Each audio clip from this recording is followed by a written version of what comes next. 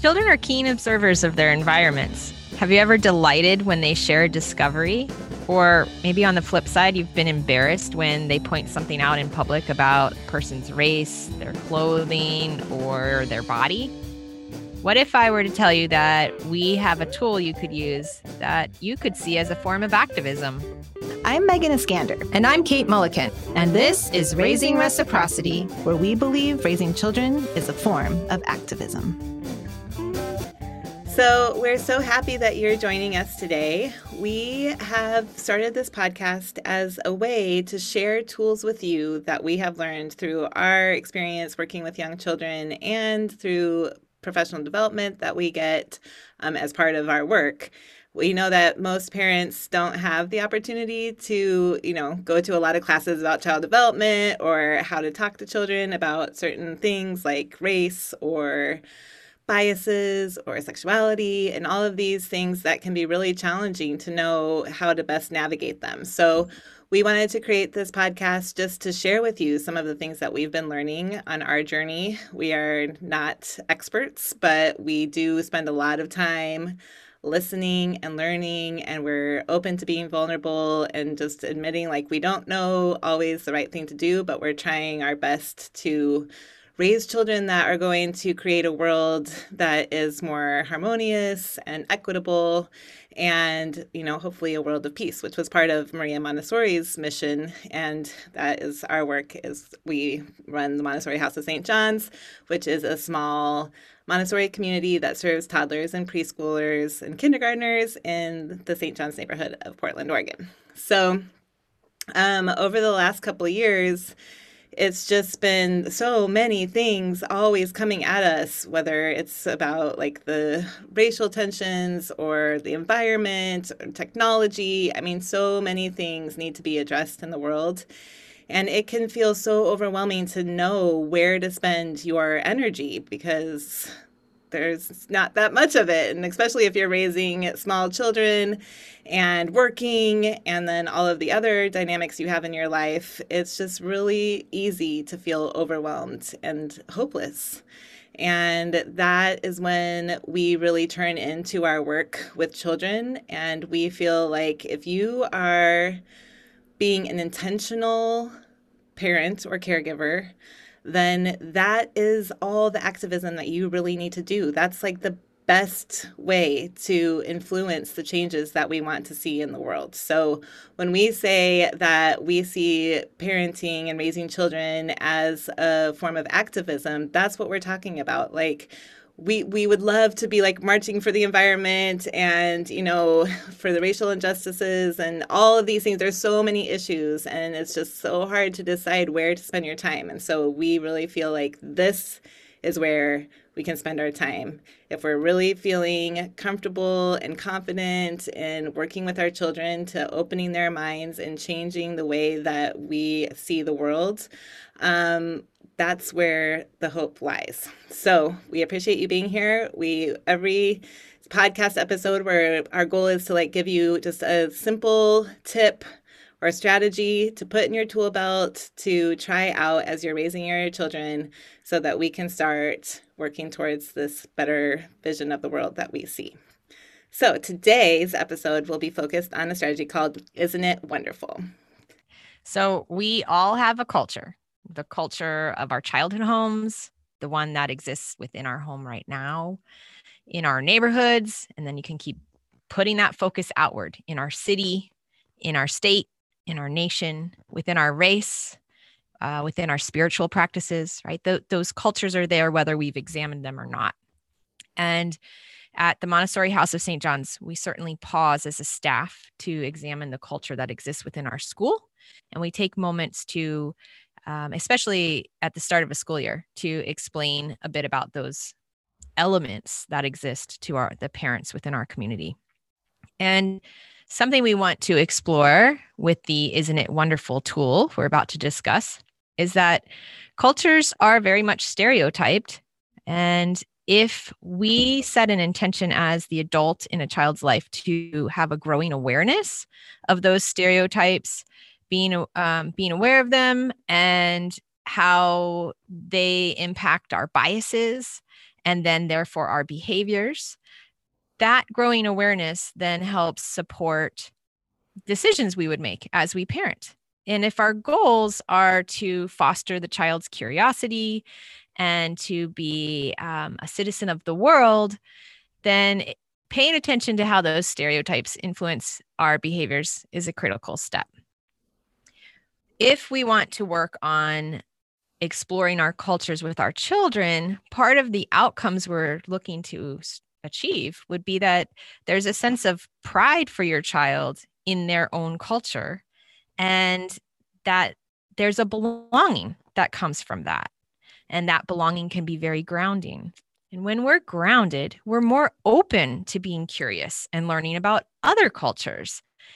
That way we can approach them from a place of joy and beauty in the world versus a place of fear where we constrict and maybe feel overly protective of our own culture, whether we've identified that or not. So let's talk then about this strategy. Isn't it wonderful? I want to share that we learned it at a training through an organization called Crossroads Anti-Racism Organizing and Training out of Illinois. And a trainer named Joanne Mundy shared it. Megan, why don't you share how we use it?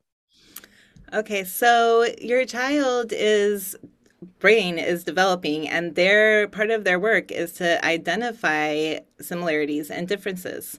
And so it's very common for a child to notice something and just say it out loud, like, oh, look at how fat that person is. Or why is that person not walking? Maybe they're in a wheelchair or something like that. They're just making an observation about their world. And so what has happened is because it's been like kind of socially unacceptable is parents are embarrassed, and then they like shush their child and they're like, oh, shh, and like try to move along as quickly as possible.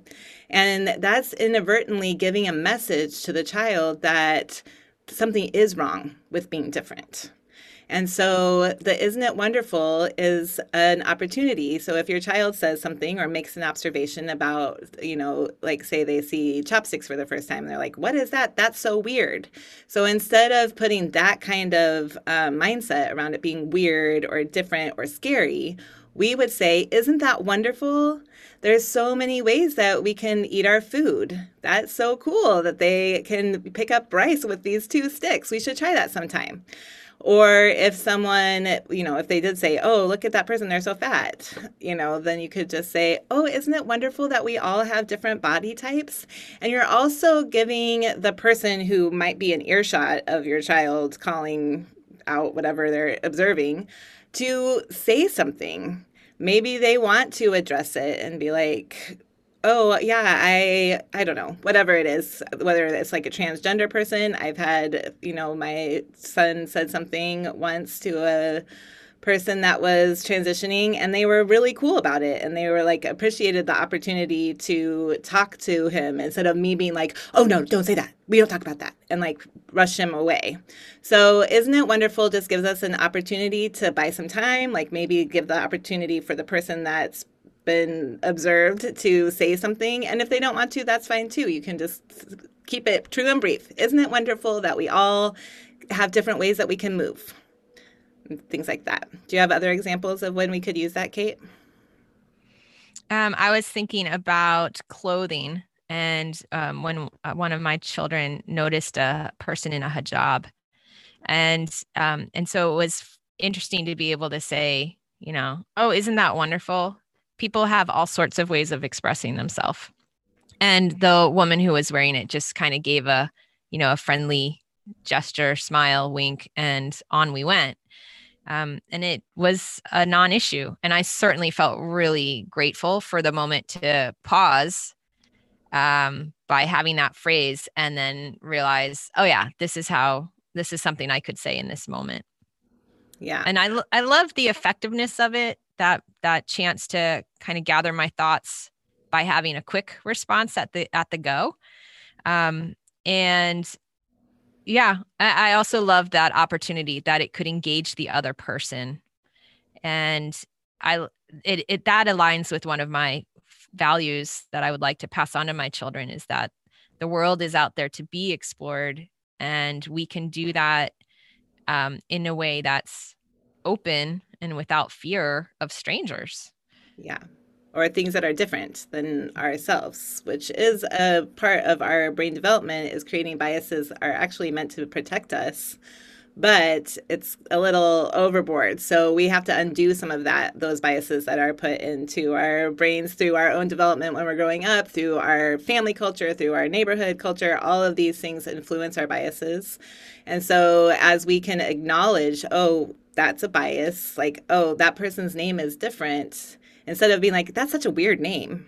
These kinds of things, these like little statements that we can say, make a huge difference in the child's development of their own biases. So the more that we can say, I mean, they're going to develop biases whether we are having direct conversations with them about it or not. That's just part of what we do in our brains to protect ourselves.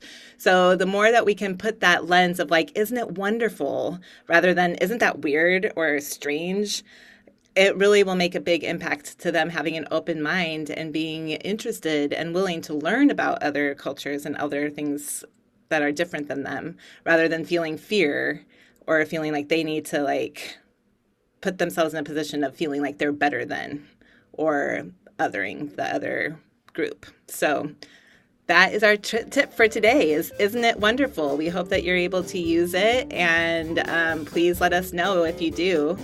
And you can find us on social media. We're at Raising Reciprocity on both Instagram and Facebook. And you can subscribe, and then you'll be notified of when we have a new tip for you. Yeah, jump on there and share your stories about using "Isn't it wonderful?" or however you modify that phrase that fits for you. Yes. Okay. Thanks, folks. Thank you. See you next time. It's time for you to hit the subscribe button, and we want to thank you for listening. See you soon.